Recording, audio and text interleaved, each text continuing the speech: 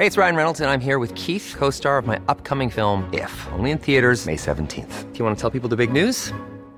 All right, I'll do it. Sign up now and you'll get unlimited for $15 a month and 6 months of Paramount Plus Essential Plan on us. MintMobile.com/switch. Upfront payment of $45 equivalent to $15 per month. Unlimited over 40 gigabytes per month. Face lower speeds. Videos at 480p. Active Mint customers by 531.24 get 6 months of Paramount Plus Essential Plan. Auto renews after 6 months. Offer ends May 31st, 2024. Separate Paramount Plus registration required. Terms and conditions apply if rated PG. You can now support Ghost Maps on Patreon. Simply look for We Are Hantu or click the link in the description. Ghost Maps. Entry 80. Hill Street, Singapore.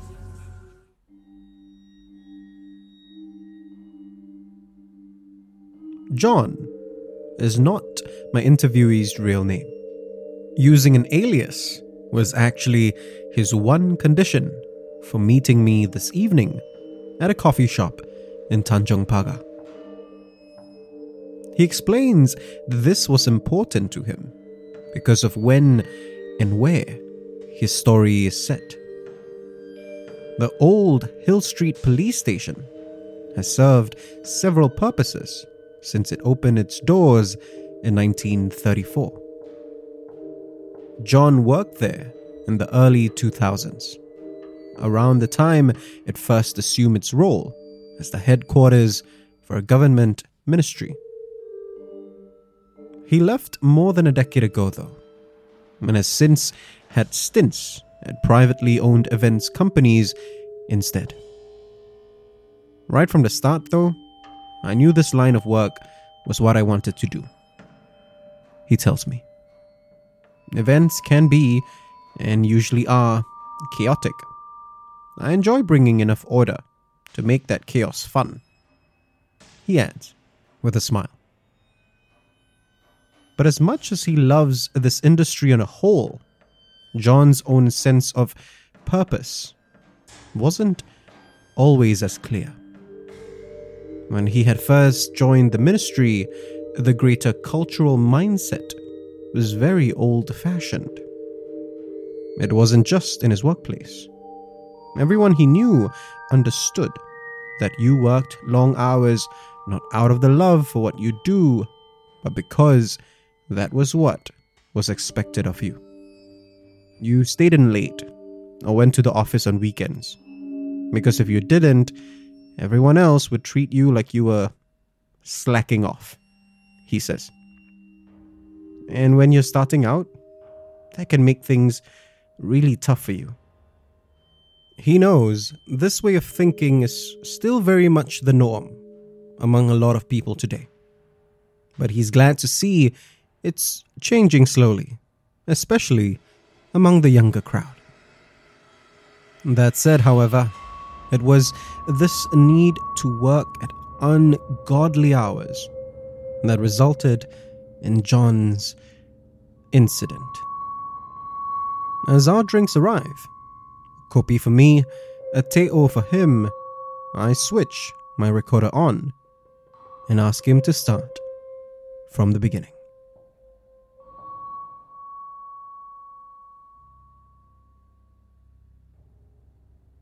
John had heard stories about the building from the day he joined.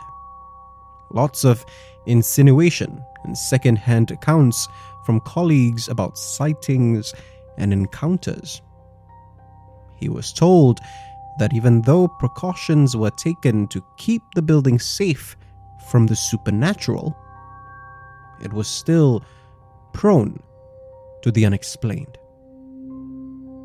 John, however, mostly took all of these with a grain of salt. The office culture equivalent of hazing the new kid, he figured. And still, he couldn't help but feel the weight of working in a building that had been around for as long as it had.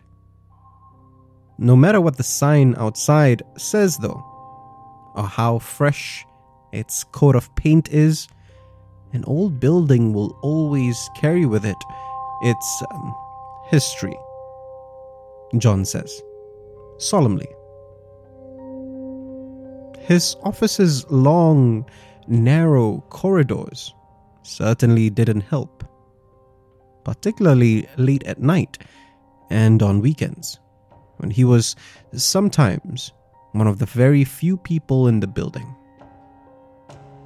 Most of us were seated in cubicles with tall partitions, so as you walked down the corridors, you really couldn't tell if there was anyone else there, he explains.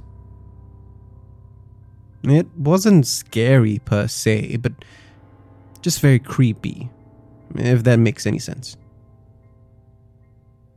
It was this sense of creepiness that filled him as he drove into his office's car park at midnight on one particular Saturday.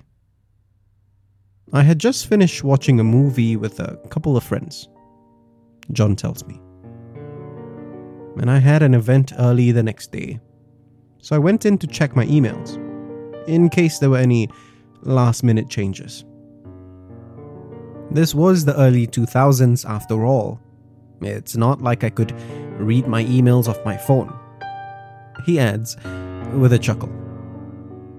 Up till this point, John had only worked late on weeknights and had never been the last person to leave the office.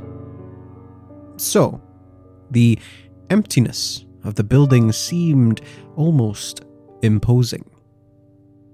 He knew that there were security guards stationed elsewhere on the grounds, which gave him some comfort, but not enough to make him feel like he was welcome in the building at that hour.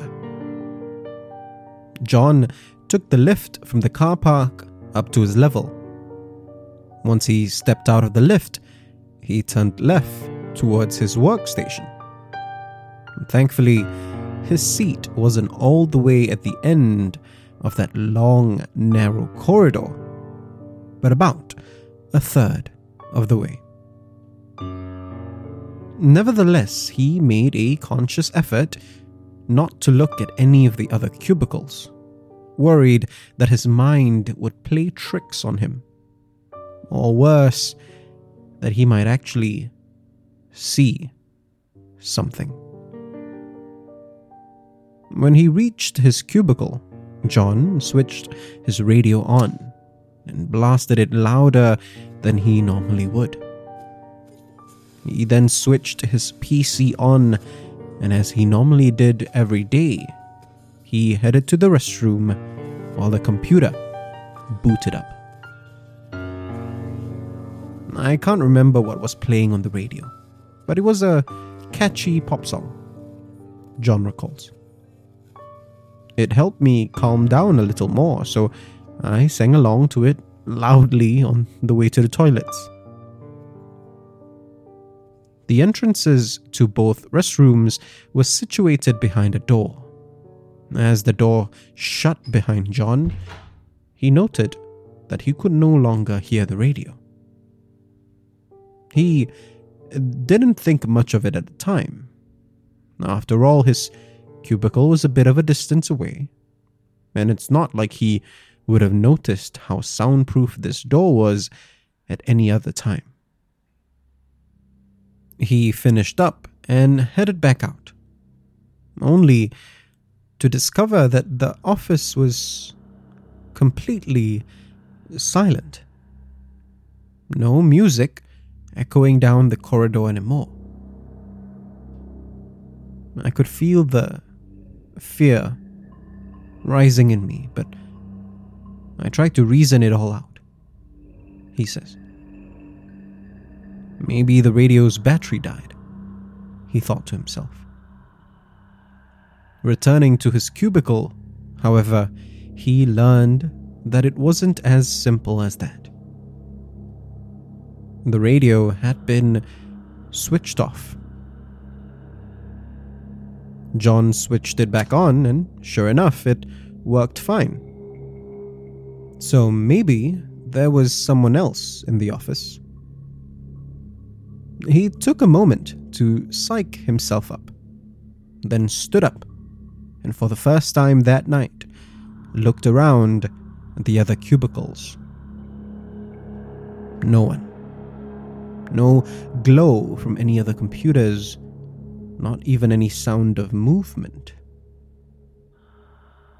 My options for a logical explanation were disappearing pretty quickly, he says, with another chuckle, though this one's clearly tinged with unease. John admits that he probably should have left at this point. But slightly sheepishly, he says that he couldn't bring himself to leave without at least checking his emails first. So he tried calling out to see if there was someone else in the office who happened to be working really, really quietly. "Anyone out there?" he yelled, his voice more strained than he hoped. No response. The silence was starting to make him feel oddly claustrophobic, like it had him trapped.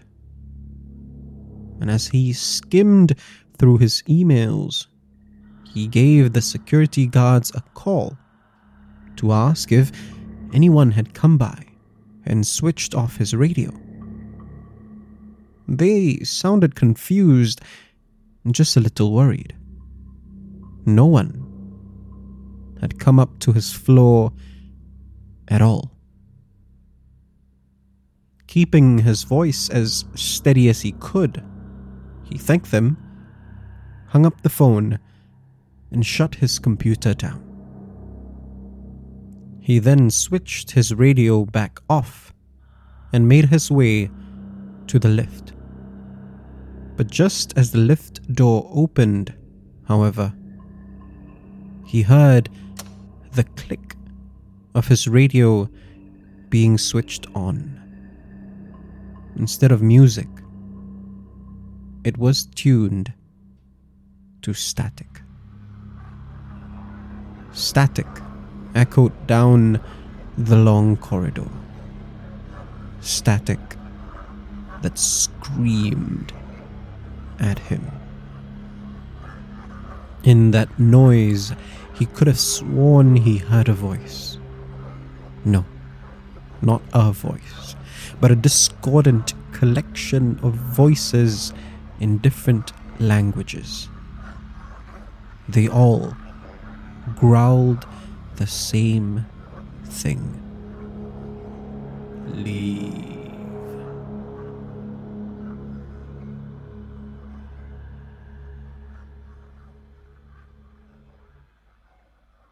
I didn't even head for the car park, just because I didn't want to be alone any longer than I needed to be, John tells me. Instead, he jogged over to Clark Quay, where he hailed a cab to take him back home.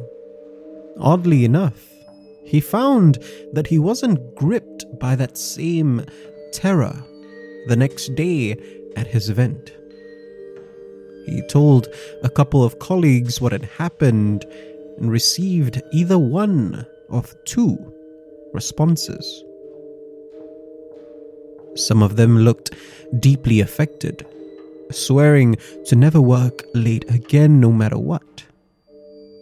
Others were almost desperate to brush it off and reason it away.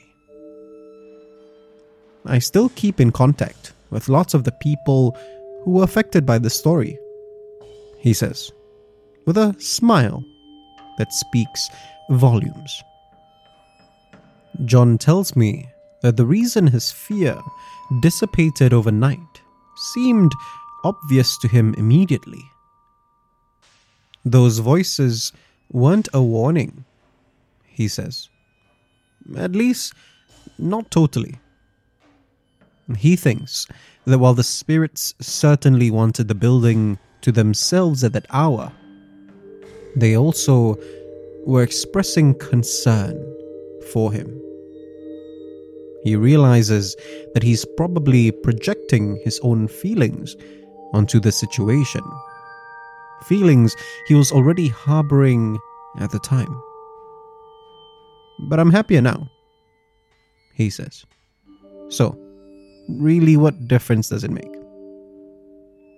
I smile and tell him that I can't, and honestly won't argue with that logic. If you want to discover more of Southeast Asia's other side, subscribe now and follow us on social media. You can also be one of our supporters on Patreon. Look for We Are Hantu or click the links in the description.